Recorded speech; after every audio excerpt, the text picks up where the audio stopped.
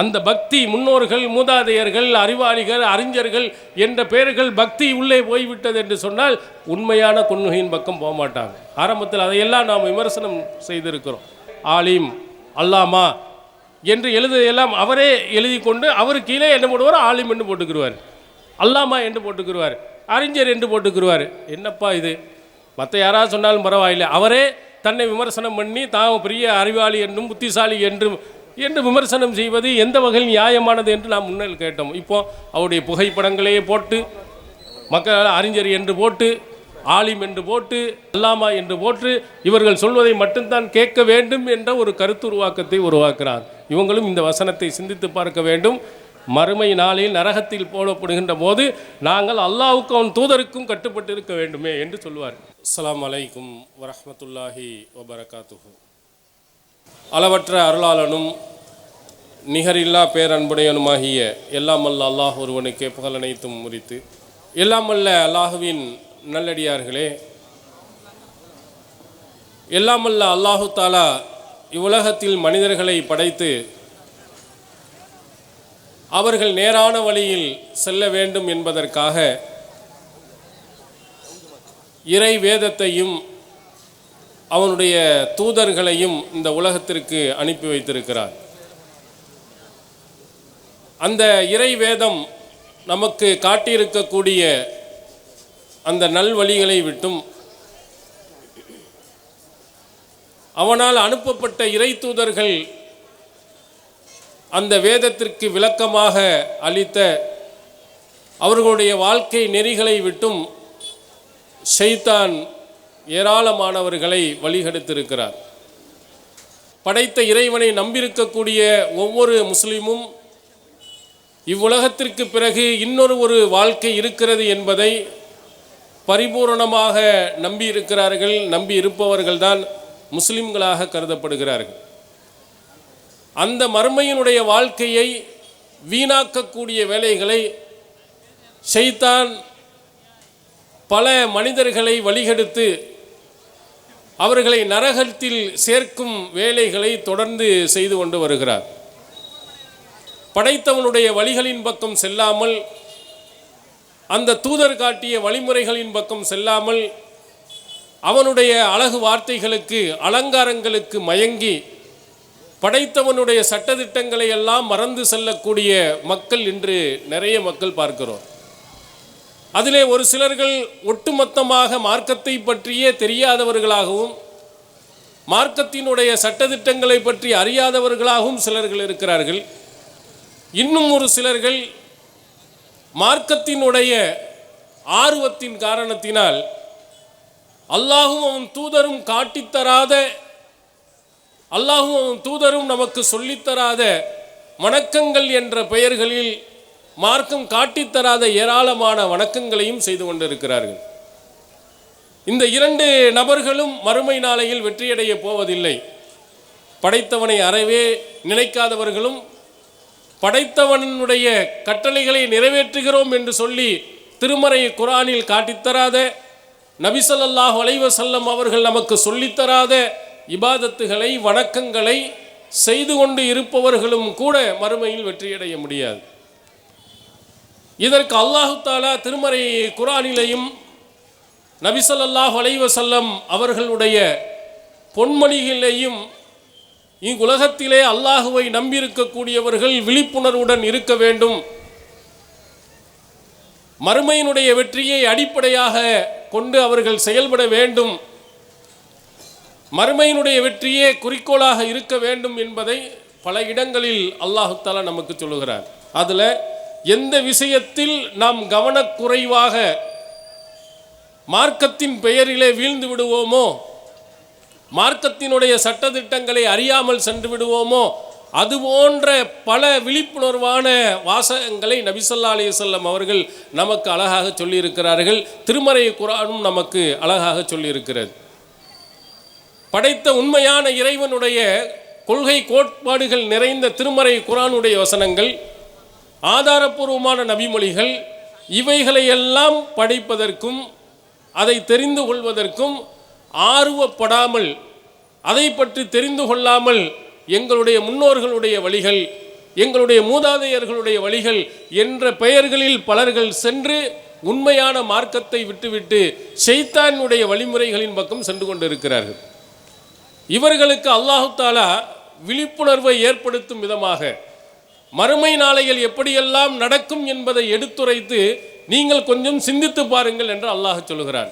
திருமறை குர்ஆனில் அல்லாஹ் சொல்கிறான், வகாலு லவ் குன்னா நஸ்மௌ அவ் நஅகில் மா குன்னா ஃபி அஸ்ஹாபிஸ் ஸாயிர். நரகத்தில் சிலர்களை அல்லாஹ் மறுமை நாளில் போடுவான். நரகத்திற்குரியவர்களாக அவர்கள் வெந்து கடுமையான துன்பத்தில் இருக்கக்கூடியவர்கள் சொல்வார்களாம், லவ் குன்னா நஸ்மா, நாங்கள் கேட்டிருந்தால், அவ் நஅகில், நாங்கள் சிந்தித்திருந்தால், மா குன்னா ஃபி அஸ்ஹாபிஸ் ஸாயிர், நாங்கள் நரகவாதிகளாக நாங்கள் ஆகியிருக்க மாட்டோம். மறுமை நாளையில் என்ன நடக்கும் என்பதை அல்லாஹு தஆலா சொல்லி, இந்த செய்தியை நீங்கள் கவனமாக படித்து நீங்கள் விழிப்புணர்வுடன் இந்த உலகத்தில் நல்லவர்களாக மாறுங்கள் என்பதை அல்லாஹு தஆலா நமக்கு சொல்லுகிறார். மறுமை நாளையில் நரகத்திற்கு போனதற்கு 2 காரணங்கள் அவர்கள் சொல்கிறார்கள். நாங்கள் கேட்டிருந்தால் எது உண்மையான மார்க்கமோ, எது உண்மையில் சொர்க்கத்துக்கு நம்மை கொண்டு போய் சேர்க்குமோ அந்த வழிமுறை உள்ள செய்திகளை நாங்கள் கேட்டிருந்தால். இன்று நீங்கள் நிறைய பேர் பார்க்கலாம், ஏகத்துவ கொள்கையை எடுத்துரைக்கக்கூடிய மார்க்க விளக்க பொதுக்கூட்டங்கள் போடுகின்ற போது அங்கே போய்விடாதீர்கள், அங்கே சென்று விடாதீர்கள், அவருடைய பேச்சை கேட்டு விடாதீர்கள் என்று தடுக்கக்கூடியவர்கள் நிறைய பேர்கள். சுன்னத்துல் ஜமாத்தை சார்ந்திருக்கக்கூடிய சகோதரர்கள் உண்மையான கொள்கை கோட்பாடுகள் என்ன என்பதை விளக்கக்கூடிய பொதுக்கூட்டங்கள் அல்லது அதுபோன்ற செய்திகளை சொல்லக்கூடிய இறை இல்லங்கள், இது மாதிரி பள்ளிகளுக்கு போய்விடாதீர்கள், இது போன்ற பொதுக்கூட்டங்களுக்கு போய்விடாதீர்கள், இவை செய்திகளை எல்லாம் கேட்டு விடாதீர்கள் என்று தடுக்கிறார்கள். இப்போ இவைகளை எல்லாம் கேட்டுவிட்டு உண்மையான கொள்கைகளையும் உண்மையான மார்க்கத்தையும் கேட்காதவர்கள் தான் அங்கே சொல்வார்கள், நாங்கள் உண்மையான இந்த செய்தியை கேட்டிருந்தால். அல்லாஹ் சொன்ன அடிப்படையில் தான் நடக்க வேண்டும், அவன் தூதர் சொன்ன அடிப்படையில் தான் நடக்க வேண்டும், திருமறை குர்ஆன் தான் நமக்கு வழிகாட்டி, அந்த நபி காட்டிய வழிமுறையின்படி தான் நடக்க வேண்டும், அதற்குரிய தொகுப்புகள் உண்டு, அதற்குரிய நபிமொழிகள் உண்டு, இவைகளையெல்லாம் படித்து பார்த்து நாம் செயல்பட்டு இருக்க வேண்டுமே என்று அங்கே கதறுவார்களா? இங்கே உள்ள மக்களுக்கு நாம் சொல்லுகிறோம், எந்த ஒரு செய்தியையும் எந்த ஒருவர் சொல்லக்கூடிய செய்தியையும் முற்றிலுமாக புறக்கணிக்காதீர்கள். அது சரியா, அது தவறா, திருமறை குர்ஆனுடைய கருத்துக்கு உட்பட்டதா, நபிமொழிக்கு உட்பட்டதா என்பதை நீங்கள் கேளுங்கள். அந்த முதல் வேலையை செய்வார்கள் என்று சொன்னால் எல்லாருடைய செய்திகளையும் கொஞ்சம் காது கொடுத்து கேட்போம் என்று வந்து விடுவார்கள். ஆனால் நிச்சயமாக அவர்கள் விழிப்புணர்வு பெறுவார்கள். அவர்கள் உண்மையிலேயே அந்த செய்திகளை கேட்டு அல்லாஹ்வும் தூதரும் சொன்ன அடிப்படையில் அவர்கள் நடந்திருப்பார்கள். இன்று நீங்கள் பாருங்கள், 1000 வருடங்களுக்கு மேலாக தமிழகத்திலே இஸ்லாம் வந்திருக்கிறது, முந்தைய காலத்திலேயே வந்திருக்கிறது. இஸ்லாத்தினுடைய அடிப்படையாக இருக்கக்கூடிய ஏகத்துவ கொள்கை இந்த சமுதாயத்தில் எத்தனை நபர்களிடத்தில் இருக்கிறது? இந்த ராமநாதபுரம் மாவட்டத்தில் நீங்கள் எடுத்துக்கொண்டால் எத்தனை ஊர்களில் தர்காக்கள் இருக்கிறது. இந்த தர்காக்களை பற்றியும் நபி ஸல்லல்லாஹு அலைஹி வஸல்லம் அவர்கள் சொன்ன அறிவுரைகளை யாராவது கேட்டிருப்பார்களே, ஆனால் இது போன்று வந்திருக்காது. அல்லாஹ் ஒருவனை மட்டுமே வணங்க வேண்டும் என்று உருவாக்கப்பட்ட இறை இல்லங்கள், இவைகளெல்லாம் நபிகள்லாஹ் ஸல்லல்லாஹு அலைஹி வஸல்லம் அவருடைய காலத்திலே அபூஜஹலுடைய கூட்டத்தினர்கள் அல்லாஹ் ஒருவனை மட்டும் வணங்குவதை எதிர்த்தவர்களுக்கு மத்தியிலே அல்லாஹ் ஒருவனை மட்டும் வணங்க வேண்டும் என்று உருவாக்கப்பட்ட இறை இல்லங்கள். ஆனால் அந்த இறையங்களை ஒட்டியே இணை வைப்பு இல்லங்கள் அங்கே வைக்கப்பட்டிருக்கிறது. அப்போ நபிமொழிகளை நாம் படிக்கவில்லை, நபிமொழிகளை தெரியவில்லை. நமக்கெல்லாம் தெரிந்தது என்ன? நமக்கெல்லாம் சொல்லிக் கொடுத்தது என்ன? நம்முடைய காலங்களிலே நாம் எந்த நபிமொழி நூல்களை நாம் படித்திருக்கிறோம்? எந்த மொழிபெயர்ப்பை நாம் பார்த்திருக்கிறோம்? அல்லாஹ்வின் தூதர் சொன்ன அந்த ஆதாரபூர்வமான நபிமொழிகளை நாம் படித்ததில்லை. திருமறை குர்ஆனினுடைய வசனங்களின் அர்த்தங்களை நாம் தெரிந்ததில்லை. அதுபோன்ற கூட்டங்களுக்கு போனதும் இல்லை. அப்போ அல்லாஹ் சொல்லுகிறான், இந்த சமுதாயத்திற்கு எச்சரிக்கை உணர்வுடன் சொல்லுகிறான், அங்கே மறுமை நாளையில் சொர்க்கத்திலே நரகத்திலே இருக்கக்கூடியவர்கள் கதறுவார்கள், ஆஹா, நான் இந்த உலகத்தில் இருக்கும்போதே நல்ல செய்திகளை கேட்டிருக்க வேண்டுமே, நாக்கில் நான் சிந்தித்தாவது பார்த்திருக்க வேண்டுமே. கொஞ்சம் சிந்தித்து பார்த்து இருந்தாலும் கூட அவர்கள் இது போன்ற இணை வைப்பு காரியங்களுக்கு சென்றிருக்க மாட்டார்கள், மார்க்கத்துக்கு முரணான காரியங்களுக்கும் சென்றிருக்க மாட்டார்கள். விழிப்புணர்வு இல்லை. நீங்கள் ரபியுல் அவ்வல் மாதம் வந்தது என்று சொன்னால் எல்லா பள்ளிகளிலேயும் இன்றும் மௌலூது ஓதுவதை நீங்கள் பார்க்கலாம். நபி ஸல்லல்லாஹு அலைஹி வஸல்லம் அவர்கள் மீது அன்பினுடைய வெளிப்பாடு என்று சொல்லிக்கொண்டு மௌலூதை ஓதுகிறார்கள். இதை கொஞ்சம் நாம் சிந்தித்து பார்த்திருந்தால், இது நபி ஸல்லல்லாஹு அலைஹி வஸல்லம் அவருடைய காலத்தில் ஓதப்பட்ட மௌலூது தானா? நபி ஸல்லல்லாஹு அலைஹி வஸல்லம் அவர்கள் இந்த மௌலூதை நமக்கு சொல்லிக் கொடுத்திருக்கிறார்களா என்று நீங்கள் கொஞ்சம் சிந்தித்து பார்த்திருந்தால், அல்லது அவர்களிடத்தில் கேட்டிருந்தால் கூட தெரிந்திருக்கும். நபிகளார் காலத்தில் இருந்ததில்லை, நபித்தோழர்கள் காலத்தில் இருந்ததில்லை, தாபியன்களுடைய காலத்தில் இருந்ததில்லை, அதற்கடுத்த தலைமுறை தபோ தாபியன்களுடைய காலத்தில் இருந்ததில்லை, ஏன் இவர்கள்லாம் மதிக்கக்கூடிய இமாம்களுடைய காலங்களிலும் கூட இந்த மௌலூதே கிடையாது. இதை அவர்களும் ஒத்துக்கொள்வார்கள். நீங்கள் கேட்டு பாருங்கள், நீங்கள் ஓதக்கூடிய சுபஹான மௌலூதை இதில் உள்ள யாராவது ஒருவர் ஓதி இருக்கிறார்களா? சிந்தித்து பார்த்திருக்கலாம். அல்லாஹ்வின் தூதர் அவர்களை உயிரிலும் மேலாக நேசித்த தோழர்கள். திருமறை குர்ஆன் நபி அவுலா பில் முஃமினீன மின் அன்ஃபுஸிஹிம், இந்த நபி இந்த மக்களுக்கு உயிரை விடவும் மேலானவராக இருக்கிறார், உயிரை விடவும் நேசிக்கக்கூடியவராக இருக்கிறார் என்று திருக்குர்ஆன் வசனம் சொன்னது. அதை உண்மைப்படுத்தி காட்டிய நபி தோழர்கள் தங்களுடைய வாழ்நாளில் அல்லாஹுக்காக, அவனுடைய தூதருக்காக, இந்த மார்க்கத்திற்காக வேண்டி உயிரை கொடுத்தவர்கள் உண்டு. நபிமொழிகள் நீங்கள் புரட்டி பாருங்கள். ரசூலுல்லாஹி ஸல்லல்லாஹு அலைஹி வஸல்லம் அவர்கள் உஹது போர்க்களம், சஹீஹ் முஸ்லிமில் நீங்கள் பாருங்கள்.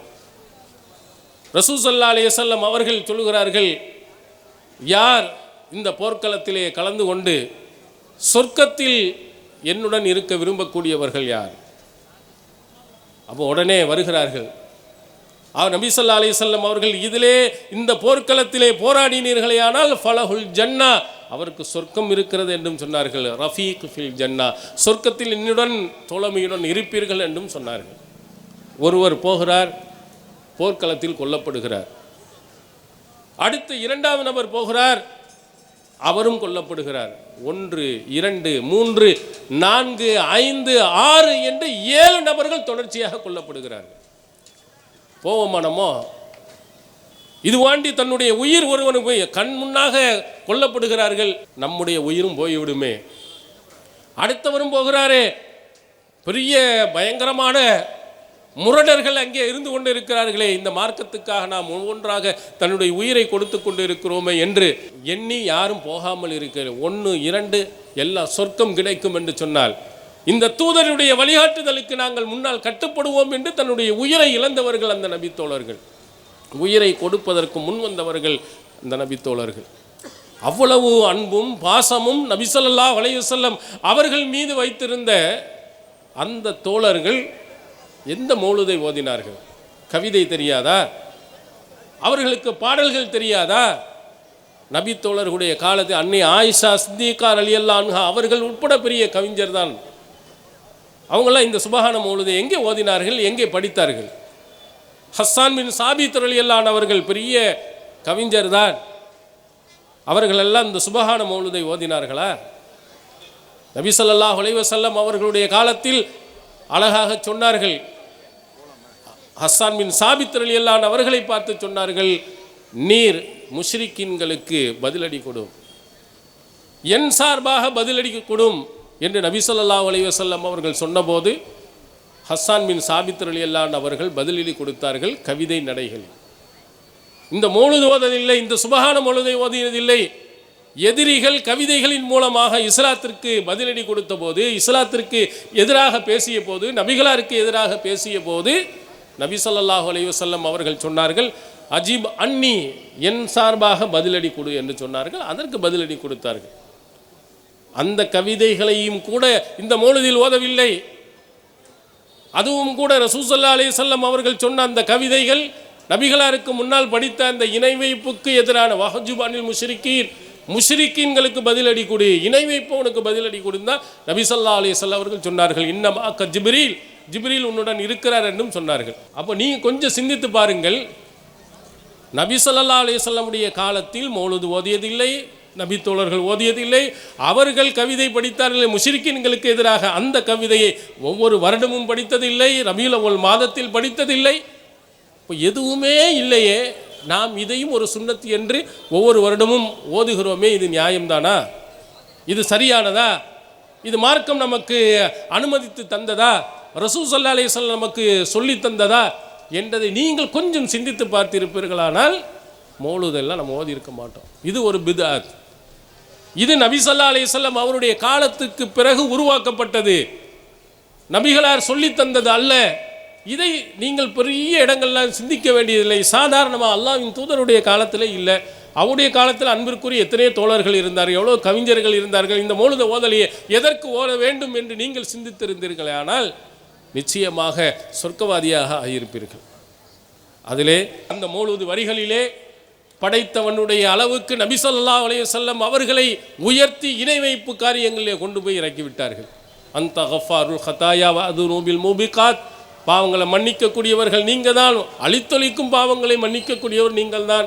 கஃபிரு அன்னி துனூபி, என்னுடைய பாவங்களை எல்லாம் மன்னிப்பீர்களாக என்று நபிகளாரை பார்த்து பாவங்களை மன்னிப்பவர்கள் என்று கேட்க வைத்து நம்ம இணை வைக்கல் என்ற காரியத்திலே உள்ளே நுழைத்து அல்லாஹ் மன்னிக்க முடியாத பாவத்தில் கொண்டு போய் சேர்த்தாங்க. நாம் சிந்தித்து இருந்தால் இது தொடர்பான செய்திகளை, நபிமொழிகளை சொல்பவர்களுடைய செய்திகளை காது கொடுத்து நாம் கேட்டிருந்தால் நம்ம நரகத்திற்கு போயிருக்க மாட்டோம். அப்போ இந்த உலகத்தில் அல்லாஹ் தஆலா ஏன் திருமறை குர்ஆனில் சொல்கிறார், நீங்களும் அதுபோன்று கதரும் நிலைக்கு ஆளாகி விடாதீர்கள். உண்மையான செய்திகளை கொஞ்சம் காது கொடுத்து கேளுங்கள், கொஞ்சம் உங்களுடைய அறிவை சிந்தித்து பாருங்கள், மார்க்கம் சொல்லக்கூடிய அளவுகோலை நீங்கள் பின்பற்றி பாருங்கள். கொஞ்சம் சிந்தித்து விரும்புகிறீர்களே ஆனால் இந்த மாதிரி நடக்க மாட்டேங்க. இப்போ எத்தனையோ அவுலியாக்கள் தர்காக்கள் எல்லாம் வந்துவிட்டது. அந்த தர்காக்களின் பெயர்களை சிந்தித்து பார்த்தாலே அது நமக்கு ஆக இப்படியெல்லாம் இருப்பார்களா? குரங்கு மஸ்தான் அவுலியா, இப்படி ஒரு தர்கா ஒன்று இருக்கிறது புறையாறில். பீடி மஸ்தான் அவுலியா, கட்ட மஸ்தான் அவுலியா, குட்ட மஸ்தான் அவுலியா, இப்படியெல்லாம் பேர் வைத்திருக்கிறார்களே. கொஞ்சம் சிந்தித்தா இப்படியெல்லாம் பேரை ஒரு அவுலியா, ஒரு நல்லடியாருக்கு இப்படி வைப்பார்களா? பீடி குடிக்கிற ஒரு மஸ்தான் அவுலியாங்கிற இதெல்லாம் ஒரு பெயரா? இதெல்லாம் ஒரு அவுலியாவுக்கு சூட்டப்படக்கூடியதா? இவரெல்லாம் ஒரு அவுலியாக இருப்பார்களா? அவுலியாக்களுக்கெல்லாம் இது மாதிரி சொல்லி கொடுப்பார்களா? இந்த மாதிரி பெயர்கள் வைக்கப்பட்டு இருப்பார்கள். கொஞ்சம் நாம் சிந்தித்திருப்போமானால் கண்டிப்பாக அந்த பக்கம் மக்கள் போயிருக்க மாட்டாங்க. இன்னும் பாருங்கள், எத்தனையோ அந்த போன்ற தர்காக்களை நோக்கி போகக்கூடிய 4 பேர்கள் இருக்கத்தான் செய்கிறார்கள். ஏன் அவங்கள்ட்ட போய் எதையாவது சொல்லுங்கள், ஒன்றும் காதை ஏதாவது சொன்னோம்னா காதில் விரலை வச்சுக்கிடுவா, அதெல்லாம் எங்களுக்கு தேவையில்லை என்று சொல்லிவிடுவார்கள். அதற்குத்தான் அல்லாஹு தஆலா சொல்லுகிறான், கொஞ்சம் நல்ல விஷயத்தை கேட்டிருந்தால், அல்லாஹுடைய அந்த செய்திகளை கொஞ்சம் சிந்தித்து பார்த்திருந்தால் நீங்கள் நரகத்திற்கு போயிருக்க மாட்டீர்கள். இன்னும் பள்ளியில் நீங்கள் பாருங்கள், நிறைய இபாதத்துகள் என்ற பெயரில் எத்தனையோ மார்க்கத்துக்கு முரணான விஷயங்கள் நடக்குது. ஷாஃபி மதுஹப் நூல்களில் பார்த்தீங்கன்னா, அது போன்ற பள்ளிகள் நீங்கள் பார்த்தீங்கன்னா சுபுவுக்கு குனூத் ஓதுவாங்க. சுபு குனூத் ஓதுவார்கள். சுபு தொழுகையிலே 2 ரக்காயத்துக்கு பிறகு ஓதுவார்கள், அல்லாஹும்ம ஹ்தினி ஃபீமன் ஹதைத் வ ஆஃபினி ஃபீமன் ஆஃபைத். தொழுகையில் இறை வணக்கத்தில் ஒன்றும் புதுசாக கொண்டு வர்றாங்க. அப்போ அல்லாஹ்வின் தூதர் அவர்கள் எப்படி நடந்திருக்கிறார்கள் என்பதை கொஞ்சம் நீங்கள் சிந்தித்து பாருங்கள். திருமதி என்ற ஹதீஸ் நூலில் பதிவு செய்யப்பட்டிருக்கிறது. அபு மாலிக்கில் அஷ்ஜாஇ அவர்கள் தன்னுடைய தந்தை தாரிக் அஷ்யம் அவரிடத்திலே கேட்கிறார்கள். அவங்க காலத்தில் என்ன செய்கிறாங்க, இது மாதிரி சுபுவுடைய தொழுகையில் குனூத் ஓதுறாங்க. அவர் கேட்குறார், சல்லைத்த ஹல்ஃப ரசூலில்லாஹி ஸல்லல்லாஹு அலைஹி வஸல்லம் வ அபீ பக்கரின் ஓ உமர ஓ உஸ்மான வ அலி கானு யக்குனுத்தூன், நீங்கள் அல்லாஹின் தூதருடைய பின்னால் தொழுதிருக்கிறீர்கள், அபூபக்கர் சித்திக் ரலியல்லாஹு அன்ஹு பின்னாலும் தொழுதிருக்கிறீங்க, உமர் ரலியல்லாஹு அன்ஹு பின்னாலும் தொழுதிருக்கிறீங்க, உஸ்மான் ரலியல்லாஹு அன்ஹு பின்னாலும் தொழுதிருக்கீங்க, அலி ரலியல்லாஹு அன்ஹு அவர்களுக்கு பின்னாலும் தொழுதிருக்கீங்க. பெரிய 4 முக்கிய ஹலீஃபாக்கள் பின்னாலும் தொழுதிருக்காங்க, அல்லாஹ்வின் தூதருக்கு பின்னாலும் தொழுதிருக்க. அவர்களெல்லாம் இந்த சுபுஹ் தொழுகையில் குனூத்து ஓதினீங்க. அவர்கள் ஓதி காட்டியிருக்கிறாங்களா, நீங்கள் பார்த்துருக்கீங்களா, கேட்டு இருக்கீங்களான்னு அவர் கேட்குறார். ஐபுனைய முஹ்தஸா, அவர் சொல்லி, அன்பிற்குரிய மகனே, இது ஒரு பித்அத், புதிதாக உருவாக்கப்பட்டவை அப்படின்னு ரொம்ப தெளிவாக அவர் சொல்லுகிறார். இது நபி மொழி நூலில் இருக்குது. திருமதி என்ற நூல் இன்று தமிழிலும் கூட மொழியாக்கம் செய்யப்பட்டு விட்டது. எடுத்து படித்து பாருங்கள். ஒரு தொழுகையில் அல்லாஹுவின் தூதர் அவர்கள் காட்டித்தராத ஒரு புதிய நடைமுறை பள்ளியில் என்ன செய்யப்படுகிறது, உள்ளே நுழைக்கப்படுகிறது.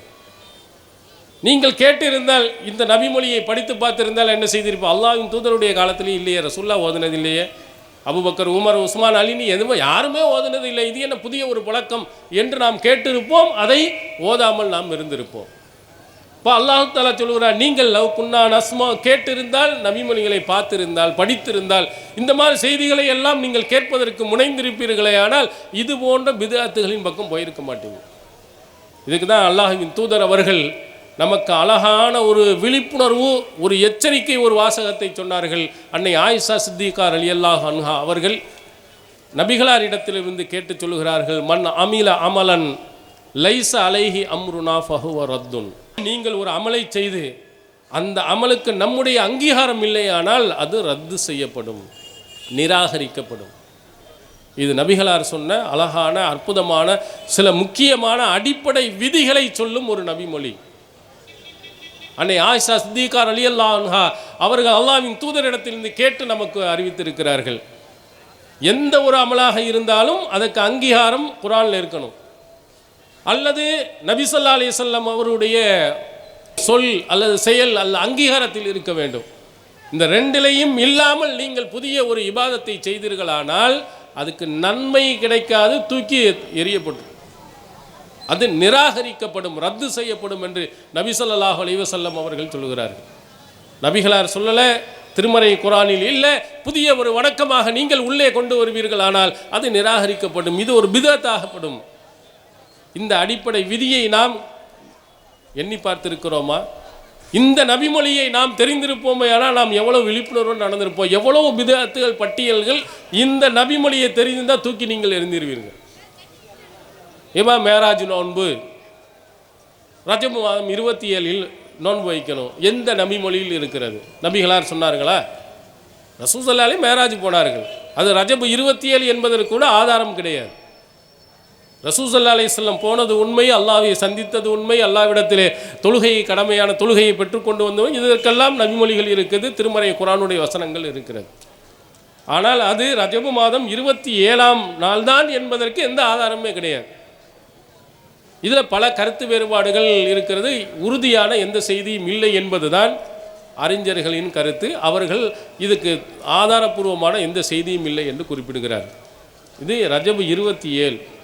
அப்படியே 27 இருந்தாலும் அன்றைய தினத்தில் நபி ஸல்லல்லாஹு அலைஹி வஸல்லம் நோன்பு வைக்க சொன்னார்களா? ஆதாரம் இருக்கிறதா? நபிமொழிகளில் ஆதாரம் இருக்கிறதா? நபி ஸல்லல்லாஹு அலைஹி வஸல்லம் செய்தார்கள் என்பதற்கு ஆதாரம் இருக்கிறதா? கட்டளையிட்டார்கள் என்பதற்கு ஆதாரம் ஒன்றும் ஆதாரம் கிடையாது, செய்கிறோம். அப்போ நபிகளாரின் அங்கீகாரம் இல்லை, திருமறை குர்ஆனுடைய அங்கீகாரம் இல்லை, இந்த இபாதத்துகள் எல்லாம் தூக்கி எறியப்பட்டுரும், அவ்வளோதான். அடுத்தது ஷாபான் மாதத்தில் பாருங்கள், அதில் ஒரு புதிய பித்அத்துகளை செய்வார்கள். இந்த பித்அத்தில் ஷாபான் மாதம் ஷபே பராத், ஷபே பராத் என்பதே அரபி மொழி சொல்லி, ஷபே அந்த வார்த்தையினுடைய ஏகாரத்திலேயே நீங்கள் விளங்கிக் கொள்ளலாம், இந்த அரபி மொழி சொல் கூட கிடையாது, ஃபாரிசி மொழி சொல். இந்த ஷபே பராத் என்று சொல்லிக்கொண்டு அந்த 15 ஷாபான் 15 நோன்பு வைப்பது, அதில் 3 யாசீன் ஓதுவது, புதிய வணக்கங்கள் ஈடுபடுவது, இதெல்லாம் நபிமொழிகள் ஆதாரபூர்வமான எந்த நபிமொழியிலும் கிடையாது. அப்போ ரசூல் ஸல்லல்லாஹு அலைஹி வஸல்லம் அவங்களுக்கு விழிப்புணர்வு கொடுத்திருக்கிறார்கள், விளங்கிக்கிறங்க, புரிந்து கொள்ளுங்கள், என்னுடைய அங்கீகாரம் இல்லாமல் எதை நீங்கள் செய்தாலும் சரிதான், முடிந்தது. இதை ரொம்ப அழகாக அல்லாஹ்வின் தூதர் அவர்கள் வெள்ளிக்கிழமை ஜும்மா உரையில் நமக்கு சொல்லி காட்டியிருக்கிறார். சஹீஹ் முஸ்லிமில் பாருங்கள், சுனன் நசாயி என்ற நூலில் நீங்கள் பாருங்கள், நபிகள் பெருமானார் அவர்கள் ஜும்மா உரையை ஆட்டுகின்ற பொழுது இஹ்மர்ரத் ஐனா, கண்களெல்லாம் சிவந்து விடும், அலா சத்துஹு, அவருடைய குரல்கள் உயர்ந்து விடும், இஷ்தத்த கலபுஹு, அவருடைய கோபம் அதிகரித்து விடும், கடும் கோபத்துடனும் சத்தம் உயர்ந்தும் கண்கள் சிவந்தும் நபி ஸல்லல்லாஹு அலைஹி வஸல்லம் சொல்வார்கள். அதையெல்லாம் அந்த ஜும்மா உரையிலே அரபி மொழியில் உங்களுக்கு சொல்லுகிறார்கள், ஆனால் மொழிபெயர்ப்பது இல்லை. அதில் அழகாக சொன்னார், குல்லு முஹ்தஸத்தின் பித்ஆ வ குல்லு பித்அத்தின் லலாலா வ குல்லு லலாலத்தின் ஃபின்னார். மார்க்கத்தில் புதிதாக உருவாக்கப்படக்கூடிய ஒவ்வொன்றும் வழிகேடு, ஒவ்வொரு வழிகேடும் நரகத்தில் கொண்டு போய் சேரும். மார்க்கத்தில் புதிதாக நீங்கள் கொண்டு வந்தால் அது பித்அத்தாகவும், ஒவ்வொரு பித்அத்தும் வழிகேட்டில் கொண்டு போய் சேர்க்கும், ஒவ்வொரு வழிகேடும் நரகத்தில் உங்களை கடைசியில் கொண்டு போய் சேர்க்கும். எவ்வளவு கடும் எச்சரிக்கையோடு சொன்னாங்க. ரசூல் ஸல்லல்லாஹு அலைஹி வஸல்லமுடைய ஜும்மா உரையிலே அவ்வளவு கோபத்துடன் இந்த சமுதாய மக்களுக்கு எச்சரிக்கை செய்திருக்கிறார்கள், விழிப்புணர்வு இல்லை. பல பள்ளிகளில் இந்த அரபி வாசகங்கள் ஓதப்படுகிறது, ஆனால் அதனுடைய பொருள்கள் சொல்லித்தரப்படுவதில்லை. அதனுடைய கருத்து விளக்கங்கள் கொடுக்கவில்லை. நபிகளார் காட்டித்தராத புதிய வணக்கங்கள் அனைத்தும் உங்களை கொண்டு போய் கடைசியில் சேர்ப்பது நரகம். ஆனால் நீங்கள் என்ன செய்கிறீர்கள்? நோன்பு வைக்கிறீங்க. அல்லாவுக்காக தானே நோன்பு வைக்கிறோம், அல்லாஹ்வின் தூதர் அவர்கள் காட்டித்தந்த அந்த நோன்பு தானே வைக்கிறோம் என்று சொல்கிறீர்கள். நபி ஸல்லல்லாஹு அலைஹி வஸல்லம் அவர்கள் இந்த மாதிரி நோன்புகள் நமக்கு சொல்லித்தரவில்லை. ரமலானுடைய மாதம் 30 நோன்பு வையுங்கள், பிறை 11, 12, 13 வையுங்கள். ரசூல் ஸல்லல்லாஹு அலைஹி வஸல்லம் அவர்கள் சொன்ன அந்த ஐயாமுல் பீல் என்று சொல்லக்கூடிய நாட்களில் வையுங்க. அந்த 3 நாட்கள் நபி ஸல்லல்லாஹு அலைஹி வஸல்லம் அவர்கள் நமக்கு சொல்லி தந்திருக்கிறார்கள். அந்த நாட்களில் நீங்கள் நோன்பு வைக்கலாம். அது இல்லாமல் ஆஷுரா தினம் ரசூல் ஸல்லல்லாஹு அலைஹி வஸல்லம் சொல்லியிருக்கிறார்கள். முஹர்ரம் 9, 10 சொல்லியிருக்கிறாங்க.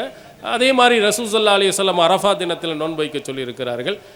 திங்கள் வியாழன் நபி ஸல்லல்லாஹு அலைஹி வஸல்லம் சொல்லியிருக்காங்க. இதெல்லாம் நபிகளார் காட்டி தந்த சுன்னத்தான நோன்புகள், அதெல்லாம் வைக்கலாம். மேராஜிக்கு என்றெல்லாம் நபி ஸல்லல்லாஹு அலைஹி வஸல்லம் அவர்கள் சொல்லித் தரவில்லை.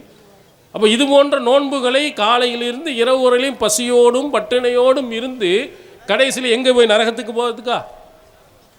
அப்போ நமக்கு எப்படி இருக்கும்? நோன்பையும் வைத்து விட்டு நரகத்தில் போனால் நம்ம நிலைமை, யா அல்லாஹ் உனக்காக நோன்பு வச்சு என்னை போய் நரகத்தில் போகிறேன், அல்லாஹ் என்னுடைய தூதர் சொல்லி தந்தாரா, என்னுடைய தூதனுடைய வழிகாட்டுதலா அது என்று அல்லாஹ் கேட்க மாட்டானா? அல்லாஹ்வும் தூதரும் சொன்ன அடிப்படையில் நடந்தால்தான் அந்த இபாதத்துகள் ஏற்கப்பட்டு அங்கே சொர்க்கம் உங்களுக்கு கிடைக்கும்.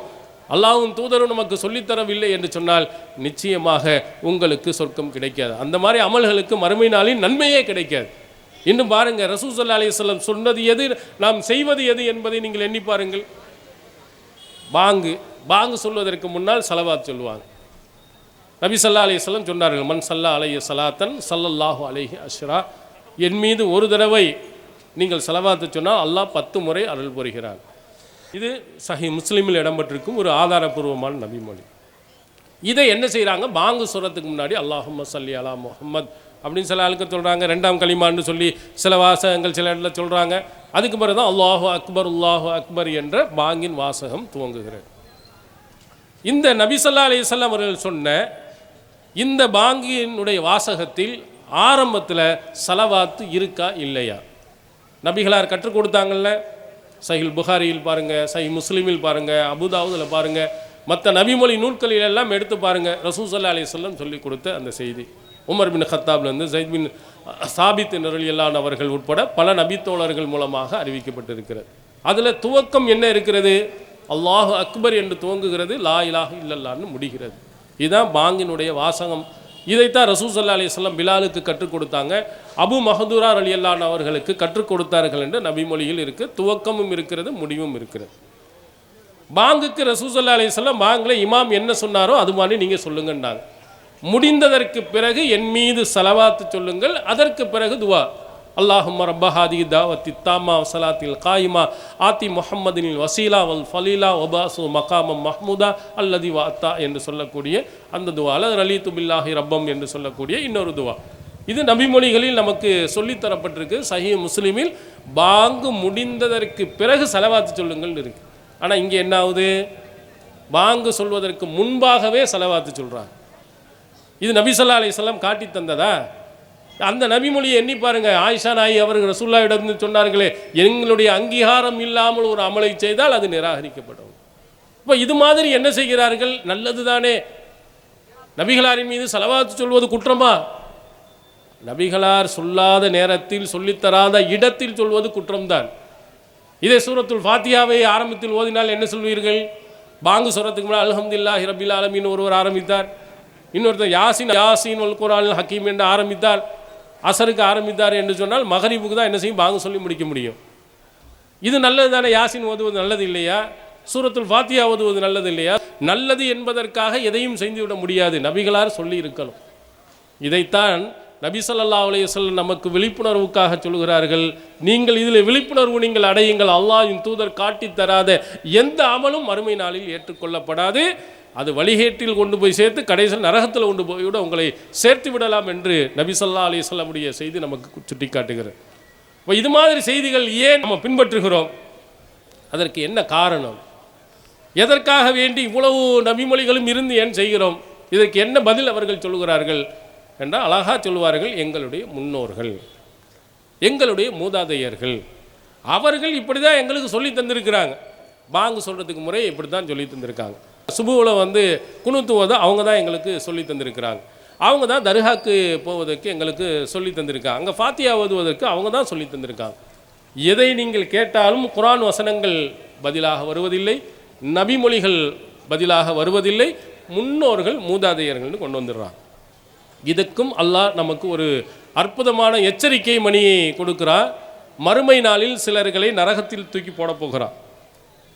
அவர்கள் நரகத்தில் போடும்போது என்ன சொன்னார்கள் என்ற இன்னொரு விஷயத்தை முதலில் நாம் பார்த்திருக்கோம். இன்னொரு இடத்துல அல்லாஹ் யௌம துகல்லபு உஜூஹும் ஃபின்னார், சிலருடைய முகங்கள் நரகத்தில் போட்டு புரட்டப்படுகின்ற போது அவர்கள் சொல்வார்களாம், ஆஹா நரகத்தில் வந்துட்டுமா ஆத்தா அனல்லாஹ வா ஆத்தா அனர் ரசூலா, அல்லாவுக்கும் அவருடைய தூதருக்கும் கட்டுப்பட்டு இருக்கக்கூடாதா? நரகத்துக்கு வந்தது காரணத்தை அழகாக சொல்கிறார்கள் பாருங்கள். அல்லாவுக்கும் அவருடைய தூதருக்கும் நாங்கள் கட்டுப்பட்டு இருக்கக்கூடாதா? யாரை கட்டுப்பட்டாங்களா? அடுத்த வசனத்தில் சொல்கிறார்கள், இன்னா தானா சாதத்தனா ஓ குபுரானா வா அல்லுன சபீலா, நாங்கள் எங்களுடைய தலைவர்களுக்கும் எங்களுடைய முன்னோர்களுக்கும் கட்டுப்பட்டோம், அவர்கள் எங்களை வழிகெடுத்து விட்டார்கள். இது அல்லாஹ்வுடைய எச்சரிக்கை மணி. நாம் விழிப்புணர்வு அடைய வேண்டிய ஒரு முக்கியமான ஒரு வசனம். மறுமை நாளின் நரகத்தில் போனதற்கு காரணம் அவருடைய முன்னோர்கள் மூதாதையர்களுடைய பேச்சை கேட்டு நடந்தது. அந்த முன்னோர்களும் மூதாதையர்களும் பல விஷயங்களில் இவர்களை வழிகெடுத்தாங்க. எது செய்திருந்தால் சொர்க்கத்திற்கு போயிருக்கலாம், எது செய்திருந்தால் நரகத்திலிருந்து பாதுகாத்திருக்கலாம், அல்லாஹ்வுக்கும் அவன் தூதருக்கும் கட்டுப்பட்டு இருக்கக்கூடாது. ஆஹா அப்பமே சொன்னாங்களே குர்ஆன் படி நட, ஹதீஸின் படி நட, ஆனால் நாங்கள் நடக்காமல் போயிட்டோமே, நடந்திருக்க வேண்டுமே என்று நரகத்திலே கொண்டு வந்து கதறுவார்களாம். இதை நீங்கள் மறுமையில் அங்கே போய் கதறணுமா? இங்கே நாம் படிப்பினை பெறுவதற்குத்தானே அல்லாஹு தஆலா சொல்கிறான், முன்னோர்கள் மூதாதையர்கள் என்ற பேச்சை கொண்டு வந்துடாதீங்க. நபிகளார் அவர்கள் ஆரம்ப காலத்தில் அந்த மக்களுக்கு சொன்ன அறிவுரை அடிப்படையான ஒரு அறிவுரை. புகாரின்னு பாருங்கள், உத்துருக்கும் மாயக்கூல ஆபாவுக்கும், உங்களுடைய முன்னோர்கள் சொன்னதை விட்டு விடுங்கள். உங்கள் மண்டையில் என்ன இருக்கக்கூடாது? முன்னோர்கள் என்ற அந்த பக்தி இருக்கக்கூடாது. இருந்தால் எந்த நல்ல செய்தியும் உள்ளே போகாது. நான் முன்னோர்கள் சொன்னால் தான் கேட்பேன், மூதாதையர் சொன்னால் தான் கேட்பேன், அந்த காலத்தில் இருந்தால் தான் நான் கேட்பேன்னு அந்த இது மண்டையில் இருந்தால் உண்மையான கருத்துக்கள் உள்ளே பதியாது. அதான் ரசூல்லா சொல்கிறார்கள், உங்கள் முன்னோர்கள் சொன்னார்கள்னு ஒரு கருத்து வைத்திருக்கிறீர்களே அதையெல்லாம் விட்டு விடுங்கள், தூக்கி எறியுங்கள். உங்கள் மூளையை நார்மலாக வைத்து உங்களுடைய மூளையில் எதையுமே இல்லாமல் உண்மையான கருத்து எது அப்படின்னு அல்லாஹ்வுடைய வேதத்தை படிங்க, நபி சொன்ன வழிமுறையை படிங்க, உண்மை உங்களுக்கு விளங்கும். இன்று அதிகமானவர்கள் வழிகட்டு போனதற்கு முக்கியமான காரணமே முன்னோர்கள் மூதாதையர்கள் தான். நரகத்திற்கு உரிய எத்தனையோ சிறுக்குகள் இணை வைப்பு காரியங்கள் அனைத்தும் செய்வதற்கும் அடிப்படை இந்த முன்னோர்கள் சொன்ன காரணம் தான். இதை மட்டும் நீங்கள் தூக்கி எறிஞ்சிட்டு படித்து பாருங்கள். நான் என் முன்னோர்கள் மூதாதையர்கள் சொன்னதையெல்லாம் நான் பார்க்கல, நான் குர்ஆனை படித்து பார்க்குறேன், நபிமொழியை படித்து பார்க்கன்னு பாருங்கள். நீங்கள் என்னைக்காவது தர்காக்கு போவீங்களா? அல்லாஹ்வுடைய ஒரு சின்ன ஒரு வசனம் உங்களை கேட்க, அலைசல்லாஹ் பி காஃபின் அபுதா, இந்த அடியானுக்கு அல்லாஹ் போதுமானவன் இல்லையா? எங்கே நீ போகிற? ஏன் அல்லாட்ட கேட்டால் அவனுக்கு தரமாட்டானா? அவன் இல்லாதவனா, கொடுக்க மாட்டேன் என்று சொல்பவனா, அவனுடைய பொருளாதாரங்கள் குறைவாக இருப்பவனா, கஞ்சனா? ஒன்ற அடியானுக்கு அல்லாஹ் போதுமானவன் இல்லை. ஏன் என்னை விட்டுட்டு எங்கே போகிற? வைதா சஅலக இபாதி அன்னி ஃபஇன்னி கரீப் உஜீபு தாவத்தத் தாஇ இதா தஆனி, என்னுடைய அடியார் என்னை பற்றி கேட்டால் சொல்லுங்கள், அவன் பக்கத்திலேயே நான் இருக்கிறேன், அவன் கேட்பதற்குள்ளெல்லாம் பதிலளிக்கிறேன். திருக்குர்ஆன் வசனம் தானே சொல்கிறது. இவ்வளவு அழகாக அற்புதமாக ஒரு சாதாரண சின்ன பிள்ளைகளுக்கு சொல்லிக் கொடுப்பதை போன்று அல்லாஹ் தஆலா சொல்கிறார், என்ன உன் பக்கத்திலே இருக்க, நீ கேட்டால் உனக்கு தர்றேன், என்கிட்ட வந்து கேள். அப்போ நபி ஸல்லல்லாஹு அலைஹி வஸல்லம் திருமறை குர்ஆனுடைய வசனங்கள் இவைகளெல்லாம் அந்த மக்களுக்கு எடுத்துரைத்து அல்லாஹ்விடத்திலே கேளுங்கள், அவன் தருவான். அதை விட்டு விட்டு நம்ம தர்காவில் போய் அங்கே போய் கையேந்தி கொண்டு இருக்கிறோமே. இப்போ இது எதுக்கு என்ன காரணம்? முன்னோர்கள் தானே. இதை தூக்கி எறிந்து விட்டு இந்த வசனத்தை படித்து விட்டால் நீங்கள் அங்கே போவீர்களா? படைத்தவனிடத்தை நீங்கள் கேட்க மாட்டீர்களா? இந்த பக்தி எங்கே எல்லாம் நிறைந்து இருக்கிறதோ அங்கெல்லாம் உருப்படாமல் போயிடுவாங்க. அவர்களெல்லாம் சிந்திக்க மாட்டார்கள், சத்திய கருத்துக்கு வரமாட்டாங்க. எப்போ அந்த சிந்தனையை தூக்கி எறிகிறார்களோ அப்போ தான் வருவாங்க. இப்போ ஒரு குரூப் வந்தாங்க. இதையெல்லாம் நாம் சொல்லித்தான் ஆரம்பத்தில் ஏகத்துவ கொள்கைக்கு மக்கள் எடுத்த ஒரு 25 வருடங்களுக்கு முன்பாகலாம் இந்த வசனங்கள் சொல்லி இருக்கிறோம்.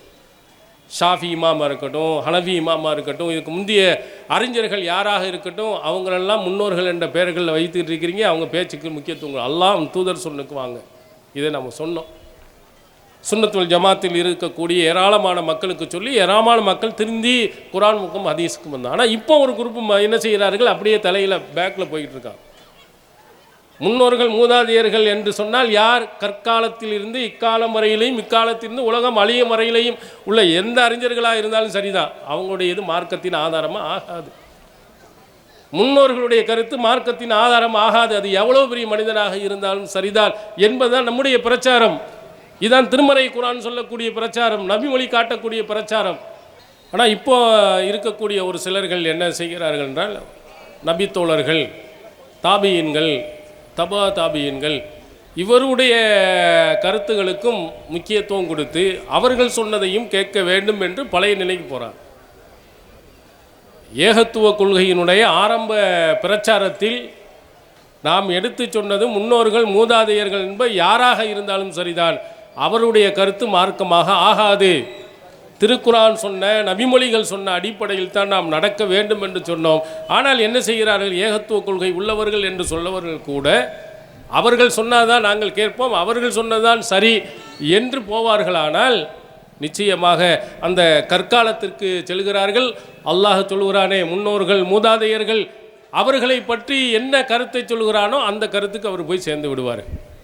நாம் முன்னோர்கள் என்று சொல்வது நபி ஸல்லல்லாஹு அலைஹி வஸல்லம் அவருடைய காலத்துக்கு பிறகு நபி ஸல்லல்லாஹு அலைஹி வஸல்லம் அவர்கள் அல்லாமல் மற்ற யாராக இருந்தாலும் சரிதான், அவருடைய கருத்து மார்க்கமாக ஆகாது.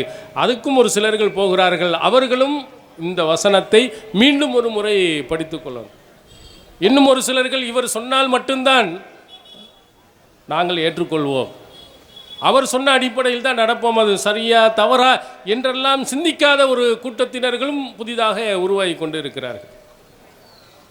மறுமை நாளையில் இவர்களெல்லாம் அல்லாஹ் விசாரிக்கின்ற பொழுது என்ன பதில் சொல்வார்கள் என்பதை சிந்தித்து பார்க்கணும். திருமறை குர்ஆன் மறுமை நாளில் முன்னோர்கள் என்று எல்லாரையும் சேர்த்து தான் சொல்லுகிறார். சிந்திக்காதவர்கள், நபிமொழிகளை படிக்காதவர்கள், தெரியாதவர்கள், இவர்களெல்லாம் இது போன்றவர்களை பின்பற்றி நடப்பார்கள் என்று சொன்னால் நிச்சயமாக அவர்கள் அந்த மாதிரி போயிடுவார். அந்த பக்தி, முன்னோர்கள் மூதாதையர்கள் அறிவாளிகள் அறிஞர்கள் என்ற பெயர்கள் பக்தி உள்ளே போய்விட்டது என்று சொன்னால் உண்மையான கொள்கையின் பக்கம் போக மாட்டாங்க. ஆரம்பத்தில் அதையெல்லாம் நாம் விமர்சனம் செய்திருக்கிறோம். ஒரு சிலர்கள் எழுதுவாங்க, ஃபத்வா கொடுக்கும்போது அல்லது ஒரு செய்தியை சொல்லும்போது என்ன சொல்வார், ஆலிம், அல்லாமா என்று எழுதுவதையெல்லாம் அவரே எழுதி கொண்டு அவர் கீழே என்ன போடுவார், ஆலிம் என்று போட்டுக்கிடுவார், அல்லாமா என்று போட்டுக்கிடுவார், அறிஞர் என்று போட்டுக்கிடுவார். என்னப்பா இது, மற்ற யாராவது சொன்னாலும் பரவாயில்லை, அவரே தன்னை விமர்சனம் பண்ணி தான் பெரிய அறிவாளி என்றும் புத்திசாலி என்றும் என்று விமர்சனம் செய்வது எந்த வகையில் நியாயமானது என்று நாம் முன்னில் கேட்டோம். இப்போ அவருடைய புகைப்படங்களையே போட்டு மக்கள் அறிஞர் என்று போட்டு, ஆலிம் என்று போட்டு, அல்லாமா என்று போட்டு இவர்கள் சொல்வதை மட்டும்தான் கேட்க வேண்டும் என்ற ஒரு கருத்து உருவாக்கத்தை உருவாக்குறார். இவங்களும் இந்த வசனத்தை சிந்தித்து பார்க்க வேண்டும்.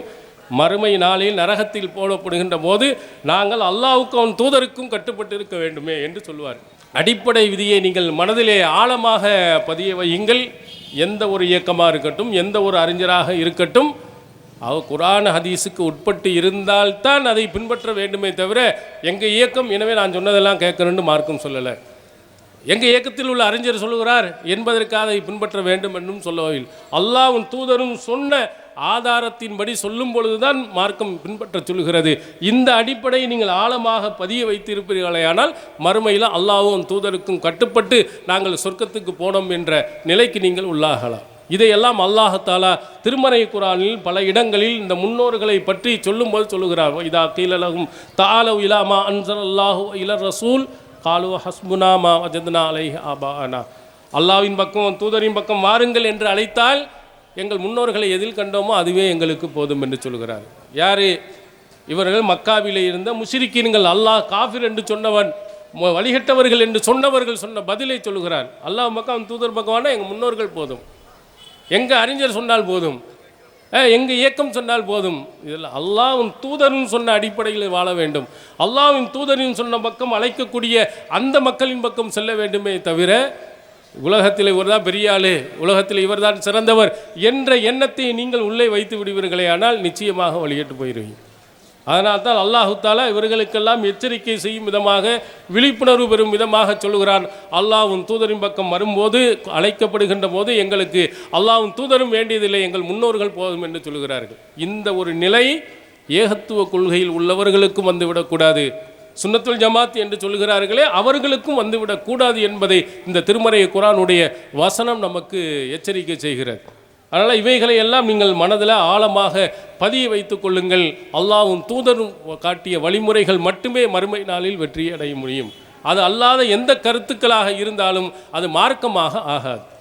இதுபோன்று திருமறை குர்ஆனிலேயும் நபிகள் பெருமானார் ஸல்லல்லாஹு அலைஹி வஸல்லம் அவர்களும் நமக்கு சொன்ன முக்கியமான ஒரு சில விஷயத்தை மட்டும் நான் உங்களுக்கு நினைவூட்டிக் கொள்கிறேன். ரசூலுல்லாஹி ஸல்லல்லாஹு அலைஹி வஸல்லம் அவர்கள் நம்மை மறுமை நாளில் வெற்றி அடைவதற்கு பல இபாதத்துகளை சொல்லியிருக்கிறாங்க. அதில் ஒரு இபாதத் தொழுகை. இந்த தொழுகை எப்படி தொழ வேண்டும் என்பதையும் நீங்கள் எண்ணி பார்க்கணும். எப்படியெல்லாம் தொழுது கொண்டு இருக்கிறார்கள் என்பதையும் இந்த நேரத்தில் சிந்தித்து பார்க்கணும். ஷாஃபி என்று சொல்லி அவர்கள் ஒரு விதத்தில் தொழுகிறார்கள், ஹனஃபி என்று அவர்கள் ஒரு விதத்தில் தொழுகிறார்கள். ஒவ்வொரு இடத்துலையும் ஒவ்வொரு விதமாக தௌஹீத் ஜமாத் என்று சொன்னால் அவர்கள் ஒரு விதத்தில் தொழுகிறார்கள். இப்போ எந்த தொழுகையை தொழுகணும்? மறுமை நாளில் முதல் கேள்வி அதுதான். மறுமை நாளில் அல்லாஹ் தஆலா கேட்கக்கூடிய அந்த முதல் கேள்விக்கு நாம் சரியாக பதில் சொல்லிவிட்டோமேயானால் அதிலிருந்து மற்ற எல்லா கேள்வியும் இலகுவாயிரும். அதில் தடுமாறி விட்டோம் என்று சொன்னால் நிச்சயமாக நாம் தடுமாறிடுவோம். அப்போ நம்முடைய தொழுகை எப்படி இருக்கணும்? ரசூல் ஸல்லல்லாஹு அலைஹி வஸல்லம் எப்படி இருக்க சொன்னார்கள்? ரசூல் ஸல்லல்லாஹு அலைஹி வஸல்லம் அவருடைய ஆதாரபூர்வமான நபிகளாரினுடைய பொன்மொழி சஹீஹுல் புகாரியில் பதிவு செய்யப்பட்டிருக்கிறது.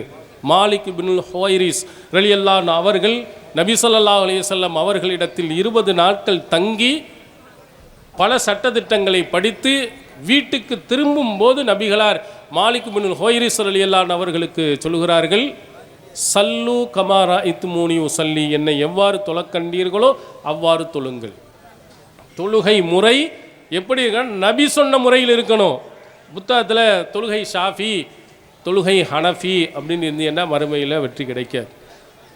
நபியினுடைய தொழுகை முறை தக்பீர் கட்டியதிலிருந்து ரசூல் ஸல்லல்லாஹு அலைஹி வஸல்லம் சலாம் சொல்லுகின்ற வரையிலையும் நபிகளார் சொன்ன மாதிரி இருக்கணும்.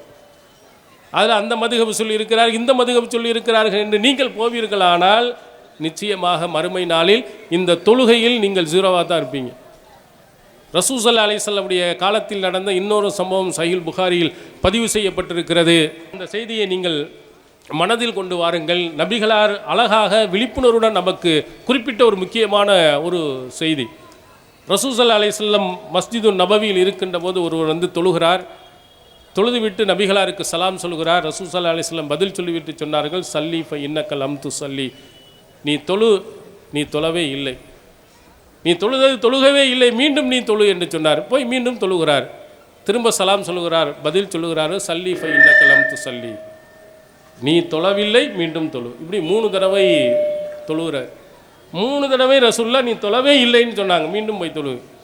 அப்போ அவர் சொல்லுவார், அல்லாஹ்வின் தூதர் அவர்களே, இதை விட அழகாக எனக்கு தொழ தெரியாது, அல்லிம்னி, எனக்கு நீங்கள் கற்றுக் கொடுங்க, எப்படி தொழுவணுன்னு எனக்கு சொல்லித்தாங்க, அது மாதிரி நான் தொழுதுக்கிறேன். அப்போ ரசூல் ஸல்லல்லாஹு அலைஹி வஸல்லம் தொழுகை முறையை அல்லாஹ் அக்பரில் இருந்து சலாம் சொல்கின்ற வரையிலையும் அழகாக சொல்லி காட்டுகிறார்கள். அந்த தொழுகை முறை புகாரில் பதிவு செய்யப்பட்டிருக்கிறது. இந்த செய்தியில் நீங்கள் மிக முக்கியமான ஒரு படிப்பினை பெறக்கூடிய ஒரு செய்தி இருக்கிறது. அவர் யாரை தொழுதார்? ஷிர்க் இது வச்சாரா, வேறு ஏதாவது ஒரு இடத்துல போய் தொழுதாரா? மிகவும் முக்கியத்துவம் வாய்ந்த அல்லாஹுவின் தூதர் அவர்கள் சிறப்புமிக்க ஒரு பள்ளியாசல் என்று சொன்ன மஸ்ஜிது நபவியில் தொழுதார். நபிகளாருடைய முன்னால் தான் தொழுகிறார், அல்லாஹுவை தான் தொழுதார். அந்த தொழுகைக்கு ரசூல் ஸல்லல்லாஹு அலைஹி வஸல்லம் கொடுத்த தீர்ப்பு என்ன? நீ தொழவே இல்லை. ஏன் தொழவே இல்லை? ஏன் தொழுதவரை ரசூல் ஸல்லல்லாஹு தொழவில்லை என்று சொன்னார்கள்? நபி காட்டிய வழிமுறையின்படி அந்த தொழுகை இல்லை. தக்பீர் கட்டினா போனார், ரசூலுல்லாஹ் சொன்ன மாதிரி இருக்கணும்ல. இதே அடிப்படை தீர்ப்பு தான் அல்லாஹ் உங்களுக்கு கொடுப்பான். நீங்கள் போய் தொழுதீங்களா? ஆமாம், காலையில் ஃபஜருக்கு கரெக்டாக போனேன், ஐவேளை தொழுகை கரெக்டாக தொழுத, ஒரு வக்து கூட நான் விட்டது இல்லை அப்படின்னு நீங்கள் சொல்லும்போது அல்லாஹ் என்ன சொல்லுவான்? குர்ஆன் ஹதீஸின் அடிப்படையில், நபிமொழி காட்டிய அடிப்படையில் நீங்கள் தொழுதீர்களானால் தொழுததாக கணக்கிடுவான். நபி சொல்லாத ஷாஃபி மதுஹப், ஹனஃபி மதுஹப் என்ற தொழுது நீங்கள் போனீர்களே ஆனால் அல்லாஹ்வின் தீர்ப்பு ரசூல் ஸல்லல்லாஹு அலைஹி வஸல்லம் சொன்ன மாதிரி தான் இருக்கும். நீ தொழவே இல்லை. என் தூதர் காட்டிய அடிப்படையில் தொழலை. நான் அனுப்பிய தூதர், உனக்கு தொழுகை முறை கற்றுக் கொடுப்பதற்காக அனுப்பிய அந்த தூதர், அவர் ஒரு முறை உனக்கு சொல்லி தந்திருக்கிறார். ஆனால் அந்த தொழுகை முறையை நீ விட்டு நீ வேறு தொழுகை முறைகிறான், உன் தொழுகை கிடையாது. சிந்திக்க வேண்டாமா? விழிப்புணர்வு அடைய வேண்டாமா? இது நபிமொழியில் இல்லையா? ரசூல் ஸல்லல்லாஹு அலைஹி வஸல்லம் அவர்கள் காட்டித்தராத தொழுகையே இல்லை என்றால் எத்தனை வருட காலங்கள் நாம் தொழுதோமே, அதனுடைய நிலைமை என்ன? தௌபா கேட்க வேண்டாமா? அல்லாஹ்வின் தூதர் காட்டிய தொழுகை முறை தான் என்ன என்று நாம் படிக்க வேண்டாமா? இதையெல்லாம் நீங்கள் சிந்தித்து பார்க்கணும். நிறைய மார்க்கத்தில் இல்லாத பித்அத்துகள், நூதன பழக்க வழக்கங்கள் தொழுகையிலேயும் இபாதத்துகளையும் நிறைந்து இஸ்லாமியர்களுக்கு உள்ளே போந்து இருக்கிறது. அதையெல்லாம் நீங்கள் களை எடுக்க வேண்டும். அல்லாஹ்வும் தூதரும் சொன்ன அடிப்படையில் நீங்கள் நடக்க வேண்டும். நபிகளார் சொன்ன, திருமறை குர்ஆன் சொன்ன அந்த விழிப்புணர்வு அடிப்படையான செய்திகளை நீங்கள் மனதிலே வைத்து கொள்ள வேண்டும். இதையெல்லாம் தெரிந்த சகோதரர்கள் முக்கியமான ஒரு அடிப்படையை நீங்கள் விளங்கி எல்லா மக்களுக்கும் சொல்லணும். இன்னமல் முஃமினூன வல் முஃமினாத், மூமினான ஆண்களும் மூமினான பெண்களும் பாலுஹும் அவுலியா பால் யஅமுரூன பில் மஅரூஃப் வ யன்ஹவுன அனில் முன்கர். மூமினான ஆண்கள் மூமினான பெண்கள் ஒருவருக்கு ஒரு உற்ற நண்பர்கள். அவர்கள் நல்லதை ஏவுவார்கள், தீயதை தடுப்பார்கள். இங்கே எவ்வளோ நாளைக்கு நீங்கள் வந்திருக்கிறீர்கள், உண்மையான செய்திகளை படித்திருக்கிறீர்கள், கேட்டிருக்கிறீர்கள் என்று சொன்னால் இந்த செய்தியை போய் உங்களுக்கு தெரிந்த தோழிகளிடத்தில் சொல்லுங்கள், உங்களுக்கு தெரிந்த பெண்களிடத்தில் சொல்லுங்கள், உங்களுக்கு தெரிந்த நண்பர்களிடத்தில் போய் சொல்லுங்கள். குர்ஆன் ஹதீஸின் படி நடக்க வேண்டும் என்று, பித்அத்துகள் ஒழிக்கப்பட வேண்டும் என்று, நபி ஸல்லல்லாஹு அலைஹி வஸல்லம் சொன்ன சுன்னத்துகள் உயிர்ப்பிக்கப்பட வேண்டும் என்பதையெல்லாம் மக்களிடத்தில் நீங்கள் தாவா பணி செய்யணும். இது ரொம்ப முக்கியமான சாலிஹீன்கள் என்று திருக்குர்ஆன் சொல்லக்கூடியவர்களுக்குள்ள பண்பு. யூமினூன பில்லாஹி வல் யௌமில் ஆஹிர் வ யாமுரூன பில் மஅரூஃப் வ யன்ஹவுன அனில் முன்கர் வ யுஸாரிஊன ஃபில் கைராத் உலாயிக மினஸ் சாலிஹீன். அல்லாஹ் சாலிஹீன்களுக்கு சில தன்மைகளை சொல்கிறான். அல்லாஹ்வை நம்புவார்கள், ஆகிரத்தை நம்புவார்கள், நல்லதை ஏவார்கள், தீயதை தடுப்பார்கள், நன்மையான காரியங்கள் விரைந்து செல்வார்கள். உலாயிக்க மினஸ் சாலிஹின், இவர்கள் தான் சாலிஹின்கள் என்கிறான். சாலிஹான நல்ல பிள்ளையாக இருக்கணும்னு சொன்னால் அதில் முக்கியமான உள்ளது நன்மையான விஷயங்கள், குர்ஆன் ஹதீஸின் படி நடக்க வேண்டும் என்ற அந்த நன்மையான விஷயங்கள் அனைத்து மக்களிடத்திலும் கொண்டு போய் சேருங்கள். தீமைகள், பித்அத்துகள், ஷிர்க்குகள் இவைகளை எல்லாம் ஒழிக்கப்பட வேண்டும், இதையெல்லாம் செய்யக்கூடாது என்று தடுங்கள். நீங்கள் சாலிஹீன்களாக அல்லாஹ்வின் பார்வையில் நீங்கள் இருப்பீர்கள். நன்மையான விஷயங்கள் நாங்கள் மட்டுமல்ல, ஒவ்வொருவரும் இந்த பிரச்சாரத்தை முன்னெடுத்து நீங்கள் கொண்டு போய் சேர்ப்பீர்களே ஆனால் எல்லா பள்ளிகளும் நபி சொன்ன அடிப்படையில் நடக்கும். தொழுகை முறை பூரா ரசூலுல்லாஹ் சொன்ன மாதிரி இருக்கும். நபி ஸல்லல்லாஹு அலைஹி வஸல்லம் அவர்கள் காட்டி எல்லா இபாதத்துகள் சுன்னத்தான அனைத்தும் நபி ஸல்லல்லாஹு அலைஹி வஸல்லம் சொன்னது மட்டுமே இருக்கும். பித்அத்துகள் எல்லாம் காணாமல் போகும். அது மாதிரி ஒரு சூழ்நிலையை இஸ்லாமிய சமுதாயத்தில் கொண்டு வர வேண்டும் என்ற அடிப்படையில் தான் இந்த பித்அத் ஒழிப்பு மாநாடு நாம் ஏற்பாடு செய்திருக்கிறோம். இவையெல்லாம் எல்லா பட்டி தொட்டி அனைத்து இடங்களிலேயும் போய் சேர வேண்டும். பித்அத்துகள் ஒழிக்கப்பட வேண்டும். நபிமொழிகள், நபி ஸல்லல்லாஹு அலைஹி வஸல்லம் வழிமுறைகள் இந்த மக்களிடத்தில் கொண்டு போய் சேர்க்கப்பட வேண்டும். இந்த இரண்டை உண்மையான நபிமொழிகளையும் சொல்ல வேண்டும், பித்அத்துகளையும் களை எடுக்க வேண்டும். இதில் நீங்கள் ஒவ்வொருவரும் கடமைப்பட்டு இருக்கிறீர்கள். தெரிந்த உண்மையான நல்ல செய்திகளை எல்லாம் கொண்டு போய் சேருங்கள். மார்க்கத்துக்கு முரணான செய்திகள் நடக்குமானால் அவைகளை எல்லாம் நீங்கள் என்ன செய்யுங்கள், தடுங்கள். எல்லாம் அல்லாஹ் தஆலா நாம் அனைவர்களையும் உண்மையான மார்க்கத்தில் நின்று அல்லாஹ்வும் தூதரும் சொன்ன அடிப்படையில் நடக்கக்கூடியவர்களாகவும் மறுமை நாளில் ஜன்னத்துல் ஃபிர்தௌஸ் என்ற உயர்ந்த சொர்க்கத்தை பெறக்கூடியவர்களாக ஆக்கி அருள்வானாக. வாஹிர் தாவனா அல்ஹம்துலில்லாஹி ரப்பில் ஆலமீன். அஸ்ஸலாமு அலைக்கும்.